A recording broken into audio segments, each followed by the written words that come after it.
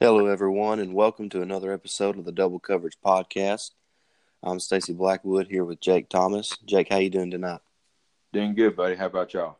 Oh, we're doing good. We're excited to have another episode tonight.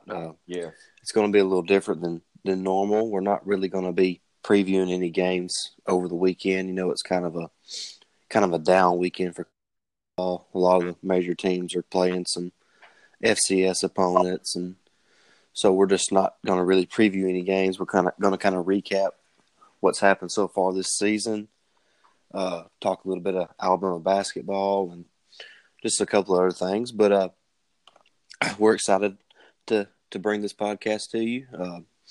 And first of all, we want to talk about Alabama basketball. They took a tough loss yesterday to Northeastern in the first round of the Charleston Classic. They just didn't seem to have injury to start the game. And the defense was slacking. They couldn't make any buckets, so it was just really a poor performance. And I do want to apologize. I'm having sinus problems today, so I may sound a little odd, but I'm trying to work through it. Right. But anyways, it was a tough performance yesterday, but today they really bounced back and they played a really good game. And the key to the game was Tevin Mack. I mean, Tevin Mack off the bench scored 20 points today. He made 5 3-pointers today, 5 of 9 from the 3-point line, and so that was real big for him. Dazon Ingram played really well off the bench. Avery Johnson shortened the bench. He didn't play Daniel Giddings, in the main rotation or anything, and AJ Jr. was just played 11 minutes off of the bench, but bench wise, we really just played two guys. I mean, for a lot of minutes, and that was Dazon Ingram and Tevin Mack, and they both played really well. Like I said, Tevin had 20 off the bench, and Ingram had 11 with 5 assists. So, I mean, that's really good bench production for you. And Dante Hall was his normal self again today after a rough performance yesterday. Yeah, he finished with 12 points and 12 rebounds. Kira Lewis is still finding his way, but he's playing good. He had 8 points and 3 assists. John Petty, he really passed the ball well today. He finished with 7 assists. I don't know that he's ever had 7 assists in a basketball game. So, and Herb Jones, he drew, I think, 3 charges in this game, and he helped out with 13 points and 3 assists and 3 rebounds. So it was a really good performance for Alabama, and I'm anxious to see how they'll perform Sunday against Wichita State. And this is really not the same Wichita State that we've been accustomed to seeing over the past few years, but it'll still be a good game, and it's a good test for Alabama early on in the season. But that's kind of the recap of what happened today or the last couple of days. Jake, what would you like to add to that? Then the Northeastern game, Alabama wasn't really passing the ball around. They was just standing around on offense, on the offense side of the ball. They wasn't getting any movement, and they only finished with 11 assists that game. Today they had 22. So when Alabama gets their offense in motion and spreads the ball around, it seems like they flow a little bit better. Every basketball team does. Exactly, and I mean that's true for Alabama too, because besides Lewis and maybe Petty, they're very athletic, but they're kind of lackluster, shooting the ball. So they got to move the ball around and get some good looking shots, and just hope that they hit the basket, but I'm excited for this year. The team, I think it kind of hurts to lose to Northeastern because I still think they can hit the 22 to 25 mark win total, but I mean, like we talked about the last episode, the SEC is stacked this year. So, you want to try to win all your non-conference games to, give yourself at least 7 to 8 wins in conference and allow you to have that 21 season. So, it'd be interesting to see. But I think Alabama will rebound. A lot of people I work with, they're down on Avery Johnson, but he's rebuilt this program, and I'm giving him the benefit of the doubt as long as he's there. I mean, he's bringing in some good recruits. So I'm fine with that. So he's doing what he can, and I'll just say let him continue. Right. Well, and I mean, you can't judge a team midway through November. I mean, it's too early to tell what kind of team you're going to have, and until you get really to the latter part of the non-conference schedule and into the meat of the conference schedule, you don't really know what kind of team you have. Right. And so it's kind of too early to say what this team's going to be, because I think that the freshman big Javion Davis Fleming, yes, I believe is his name. I think he's going to get some minutes. He showed in the exhibition game and in the Tide tip-off that he has a nice mid-range jumper. He's real fluid for a guy that's 260 plus pounds. So I think he'll get some minutes, and so and Riley Norris is yet to play. He's going to get some minutes. Right. So the team there's still a lot to be done, obviously, but the jury's still out, just like on every other team in the country. So it's too early to call it either way with 4 games into the season. I agree. But moving on, we kind of wanted to have a discussion. We disagree on something that's kind of been of a hot topic this week, and it's Tua's health and whether or not he should play this week or not. And Jake, I wanted you to give your argument first, and then I'll give my rebuttal. Yeah.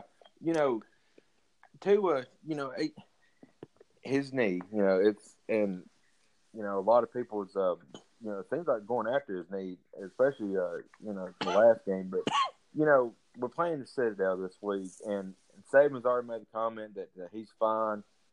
Tua, that is fine, and he's going to play. But, in my opinion, our best chance to win the national championship is with Tua on the field. And if his knee's a liability right now, I think we need to set him, let it heal up. I mean, and Jalen, he's not recovering as well. I think Matt Jones needs to see a lot of action. I think he still will.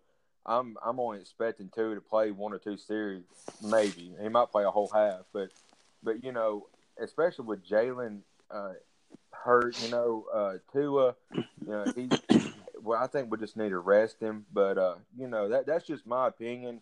Everybody's got their own opinion about this. I know you got yours, and but that's just how I feel. I think we got to let that knee heal up. Well, I mean, I don't think you're wrong that it wouldn't hurt to let him rest this week and kind of get healed up. Right. But Saban's MO is you treat every game the same. Yeah. Whether you're playing the Citadel or you're playing the Green Bay Packers, you have to prepare each week like it's the most important game, because it is. You're right. The game that you're playing this week is the most important game that you're ever going to play in, because it's the next one. Right. And that's what makes Saban so great, is that his teams are always prepared, regardless of the opponent. And I think to sit Tua would send a message to the team that, well, this game is not as important as the other games. So then you're playing into the psychological disposition of the players that Saban talks about so often. And so you have to stay on top of things like that. And even if you just play Tua for a few series to even, and Alabama gets up 21-0 real quick, or 28-0, or whatever it may be, and then he decides to pull him, at least you showed that, hey, we had to send Tua out there because we're not taking them lightly, but hey, we got the game under control now. We can pull him. Right. We can get Mac Jones in there to get some experience and to get some playing time. And also it looked like middle part of the week, Tua switched out his big knee brace for one of the regular slide-on pads on your knee. Yeah. So maybe his knee is better. Maybe it's really not that big of a deal, and maybe it's just just kind of keeps getting aggravated during the game after being hit it multiple times. Right. Because I think it has been obvious that the opponents have been going for the knee. But that's football. If that's what they want to do, they can do it. Right. And Saban also said this week that we've had a good week of practice. He said that the offensive line understands that they've got to do more to protect him, and he said they've done a whole lot better this week, and that's good to hear because I mean, the first offense is going against the first defense, and our defensive front is outstanding. So if they're, I know in practice that your quarterbacks don't get hit, so but still, if they're doing a whole lot better, protecting him, I'm glad to hear it, because that's what we need. We got to protect him. Well, I want to point out that it's really unfair to the offensive line for what happened last week because it was a little bit of three things, and I think this is the order in which it was. Mm-hmm. Number one, Mike Locksley did not make any adjustments to what Mississippi State adjusted to after Alabama jumped up to that quick 14-0 lead. Correct. After Alabama jumped up to them quick 14 points, Mississippi State adjusted, and then they started bringing more pressure. Yeah. And more fire blitzes and coming from the corners and bringing safeties in. And Locksley never adjusted how he was calling the game. Right. And so that's reason number one that a lot of pressure was getting on Tua. And reason number two was the communication was not quite there between Tua and the offensive line and between the offensive linemen themselves. Correct. So, and then a couple of cases, maybe two or three of them, Tua didn't read the blitz properly, and he could have checked down to his running back or to his slot receiver and got the ball out of his hands quick and avoided the hit or the sack. Right. So it was kind of a multitude of things, and like it always is, it's never just one thing. Yeah. But to me, it's important to see if Locksley realized that he didn't make the adjustments he needed to make, and moving forward, in game he can make those adjustments because up until last week, I thought Locksley had pretty much called a flawless game mm-hmm. all season long. Right. But for some reason last week, he just couldn't seem to make the adjustments necessary to protect Tua. And it's hard for five guys to block 8 rushers. Yeah. So that's right. When you don't adjust to that, you're bound to get your quarterback hit a lot. Mm-hmm. And that's what happened last week. And you need to give Mississippi State credit. They have a really good defensive front. We talked about that last week before the game. I mean, they're one of the best defenses in the country for a reason. They got good players. They got a good scheme. They got a good coaching staff. So, props to them. But, kind of moving on to like the grand scheme of college football right now, mm-hmm. The third playoff rankings come out, and the top 4 is Alabama, Clemson, Notre Dame, and then Michigan. And if all those teams win out, that will be what the playoff is. Correct. And truthfully, I could see all of those teams winning out. I mean, I definitely think Alabama and Clemson are going to win out. Yeah. To me, the most likely game that somebody would lose would probably be this week with Notre Dame and Syracuse. Yes. To me, that's the most likely one, and then it would be obviously Michigan playing in Columbus next weekend, and that big rivalry game. But as far as the grand scheme of college football, there's a lot of people that talk about wanting an 8-team playoff, and mm-hmm. I mean, I don't know if people don't realize this or not. But no matter how many teams you can put in the playoff, there's always going to be a couple teams who think they should have got in over the teams that got in.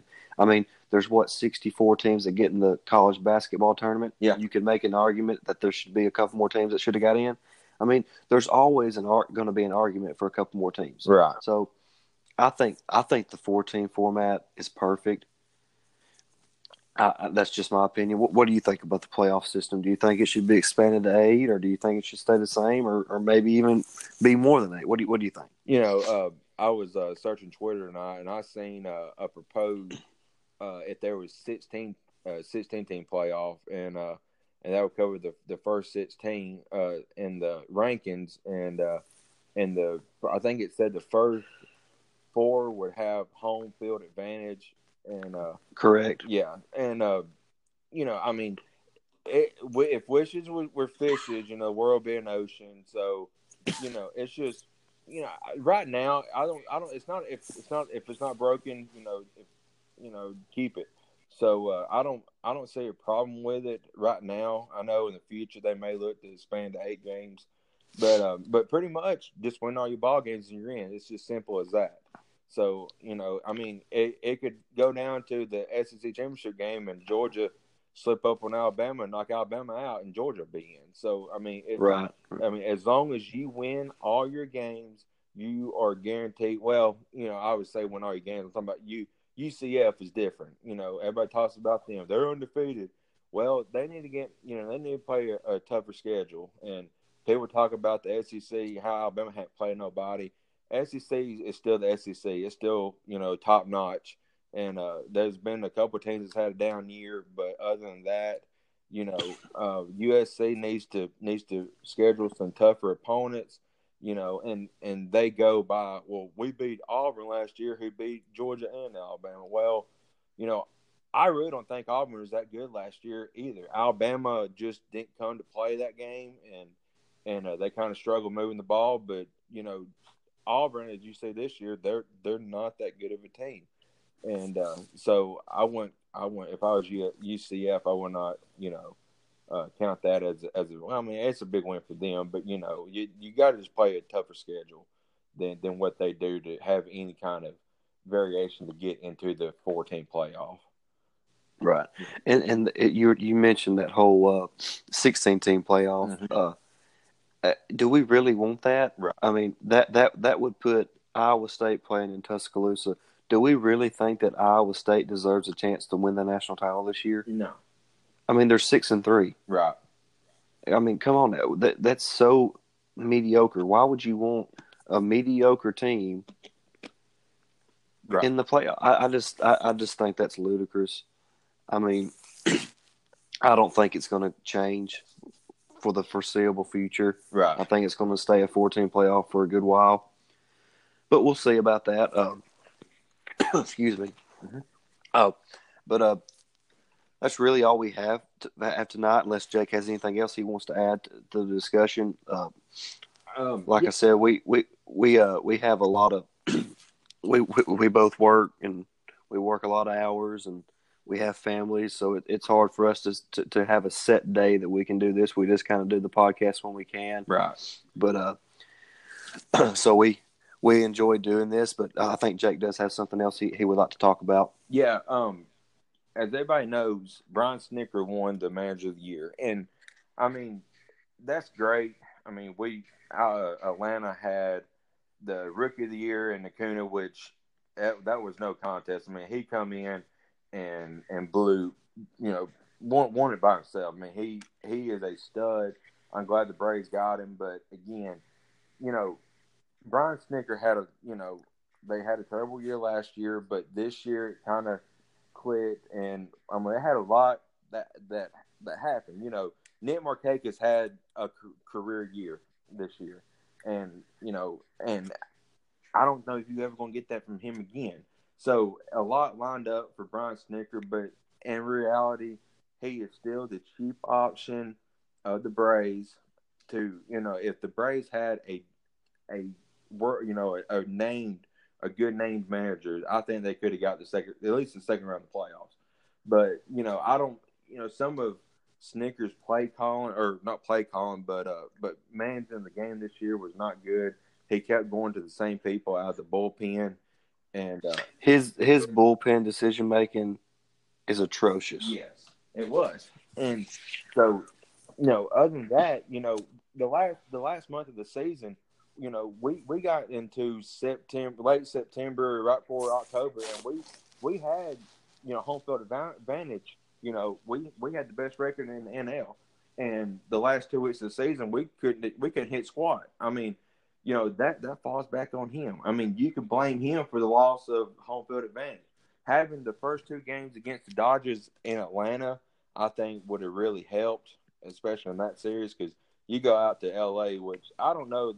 Braves have never played good on the West Coast against any team. I mean, they lost. Mm-mm. They lost 3 out of 3 against the Padres. They always lose to the Dodgers. They got swept by the Giants, which I think that was at home this year when we got swept. But we just never played. So I think having home field advantage and having the Dodgers at home the first 2 games would have been huge. But it didn't fall in like that. So unless we go to the playoffs this year and we reach the second round, I think we don't give him another extension. I think we need to get somebody different. That's just my opinion. Yeah, and I think it's a travesty. The Brewers manager that he didn't win it. Oh yeah. What's his name? His name slipped me. Craig Counsell. Yeah, Craig Counsell. Yeah, he was, to me, he was the obvious choice for National League Manager of the Year. But we are looking forward to the games tomorrow. I know, another thing I wanted to point out is a lot of people critique Alabama and Auburn and a lot of the SEC schools for scheduling these FCS opponents this week of the season. Mm-hmm. But don't blame Alabama. Nick Saban has been pushing for a 9-game SEC schedule. Yes. For years. Yes. And nobody wants it. I think Gus Malzahn agrees with him, and there's another coach that's with him on this. Right. And they don't agree to it. Right. Saban wants the 9-game SEC schedule, and which would put somebody else from the East in Alabama's schedule. It would probably be this week of the season. Right. So I don't want to hear it. And first of all, what team wants to come and play Alabama in Tuscaloosa unless they're going to get paid big money like Alabama's going to play the Citadel? Exactly. I mean, that's the truth. People can like it or lump it. I don't really care. I agree. But I mean, nobody's going to come and take a butt whooping from Alabama in November except for a team like Citadel. Right. I mean, that's just the facts. So, hey, and I do want to give a shout out to Mike Gundy, the Oklahoma State head coach. Yes. He was asked earlier in the week about all the transfers and what he thinks is kind of behind all of that. And, he mentioned how in this day and time and this generation and how they just feel entitled that if something's not going the way they thought it would go, that they just quit and go on to something else. And he's right.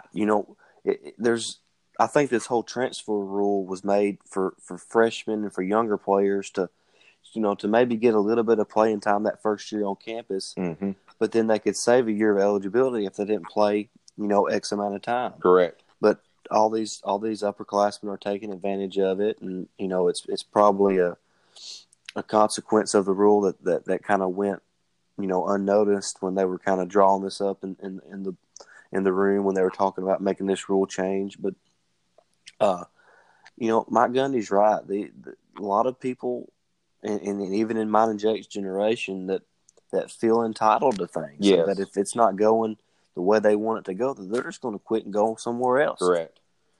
And they have no respect for what their teammates are going through at that point in time, and that's what makes what Jalen Hurts is doing so much more special. I guess yeah. you can say. I mean, regardless if he leaves after the season or not, Jalen Hurts is a special person. He is. He is a unique person for this day and age. He is all about Alabama right now, and less about himself. And that's just rare in this day and age. And I think as Alabama fans, we need to kind of pay homage to that. We need to respect that. Jalen Hurts has sacrificed a lot for Alabama. He's still practicing hard. When he gets in the game, he plays hard. And of course, he's had the injury now, and I hate that. And I hope he makes a good full recovery and he's okay. And if he does decide to transfer, that he transfers somewhere and he's very successful. Exactly.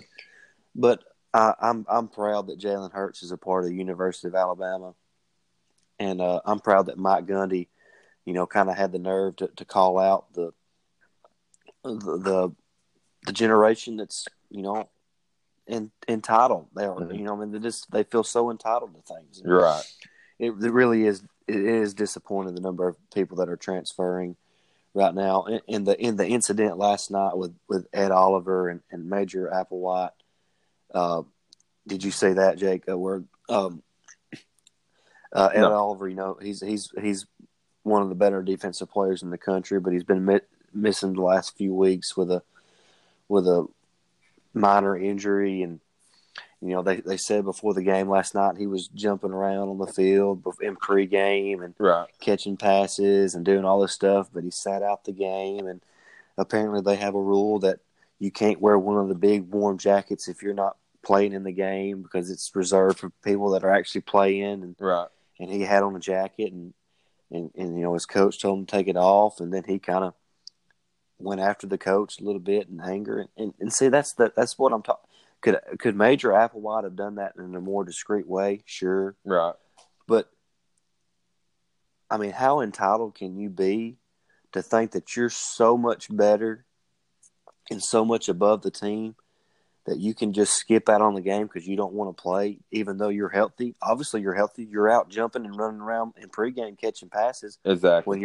When you're a defensive tackle. Yep. I mean, that stuff like that bothers me. Mm-hmm. Yeah. I know he's probably thinking that he's got a lot of money on the line, and if he gets hurt, he may lose some of that money. That's fine. That's fine. But you need to let your teammates know that's your decision, that's what you're going to do, like Joey Bosa did. Right. Is it Nick Bosa? Which one? Nick Bosa. Nick Bosa, yeah. Nick Bosa did for Ohio State. Mm-hmm. Joey's his older brother. Yes. But he got hurt and he decided, I'm going to shut it down. I'm going to rehab and get ready for the NFL Combine, and that's fine. If you're going to be out for an extended period of time, that's fine. Yes. But obviously, this is a very minor injury, and to me, I just think you quit on your team. That's not being a good teammate. That's not what team sports is about. That's not what having a competitive spirit is about. Not that he's not a competitor, but to me, that's just a red flag if I was an NFL GM. I agree. And I just think you should be a better teammate to the guys that are working their butts off to try to win a conference championship, which Houston still has a chance to do. Oh, yeah. And two things I want to make a statement about real quick is talking about, transfers. I think Kelly Bryant has made his decision. I think it's first part of December, I think, or it might be late, right before Thanksgiving or right around Thanksgiving, where he's going to go. He's got it down to 6 teams. So that'd be something to keep an eye on. A lot of people. I think December 5th is when he's announced it. That's what I was thinking. I thought it was in December, but he's going to. A lot of people are saying that he's going to pick an SEC school, so it'd be interesting. A lot of people are saying Auburn, so we'll see about that. And the other thing is, I ran a poll on my Twitter, and I still believe it, but if I was A&M, I would watch out for the Blazers down there in Birmingham. They're looking good right now. Bill Clark is probably the most underrated coach in college football right now, and he's got UAB playing real well. And I know it's hard to play up in A&M, but I'm giving the Blazers the upset this week. Wow! So you think UAB is going to beat A&M? I'm calling the upset. I believe in the Blazers. Well, I mean, I believe they're a good football team too. I don't think that they'll beat Texas A&M, but I think Bill Clark should probably win National Coach of the Year. I agree. I mean, this program is 2 years removed from. They were not even existing 2 years ago. As a program, they had shut the program down, and what he's done in 2 years there is really incredible. Yeah, he's a great coach. Mm-hmm. He's a good guy too. I hear him all the time on Jocks out of Birmingham. Definitely. And excuse me, but he's done a fantastic job with that program. And also, kind of late this evening, it's rumored that Les Miles has agreed to a buyout. With the remaining of his LSU contract, and that he is going to accept the Kansas Jayhawk head coaching job, which is kind of interesting to me. Yeah. I think he probably could have waited out and got a little bit better job. Correct. I mean, that's just my opinion. I don't know, and he may do a great job there. I think Les is a good coach. I don't think he's a great coach, but I think he's a really good coach, and he can probably get Kansas to 6-7 wins on a yearly basis. But Yep. we'll kind of see. That's something to watch out for. I like Les Miles. I think he's a good guy. Mm-hmm. He's a character. It'll be fun to have him back in the game. Definitely. But that's all we have for today. We hope you'll give us a follow on Twitter at @doublecov_pod. Remember, you can tweet at us using the hashtag double coverage. Mm-hmm. You can follow me, Stacey Blackwood, at Blackwood89. And you can follow Jake at, what is your handle? JTH at double cover. Okay. So give us all a follow. Tweet at us. Let us know what you think. Like I said, we're having a blast doing this, guys. We appreciate the support, and we will talk to y'all again next week. Thank y'all. See y'all. See you.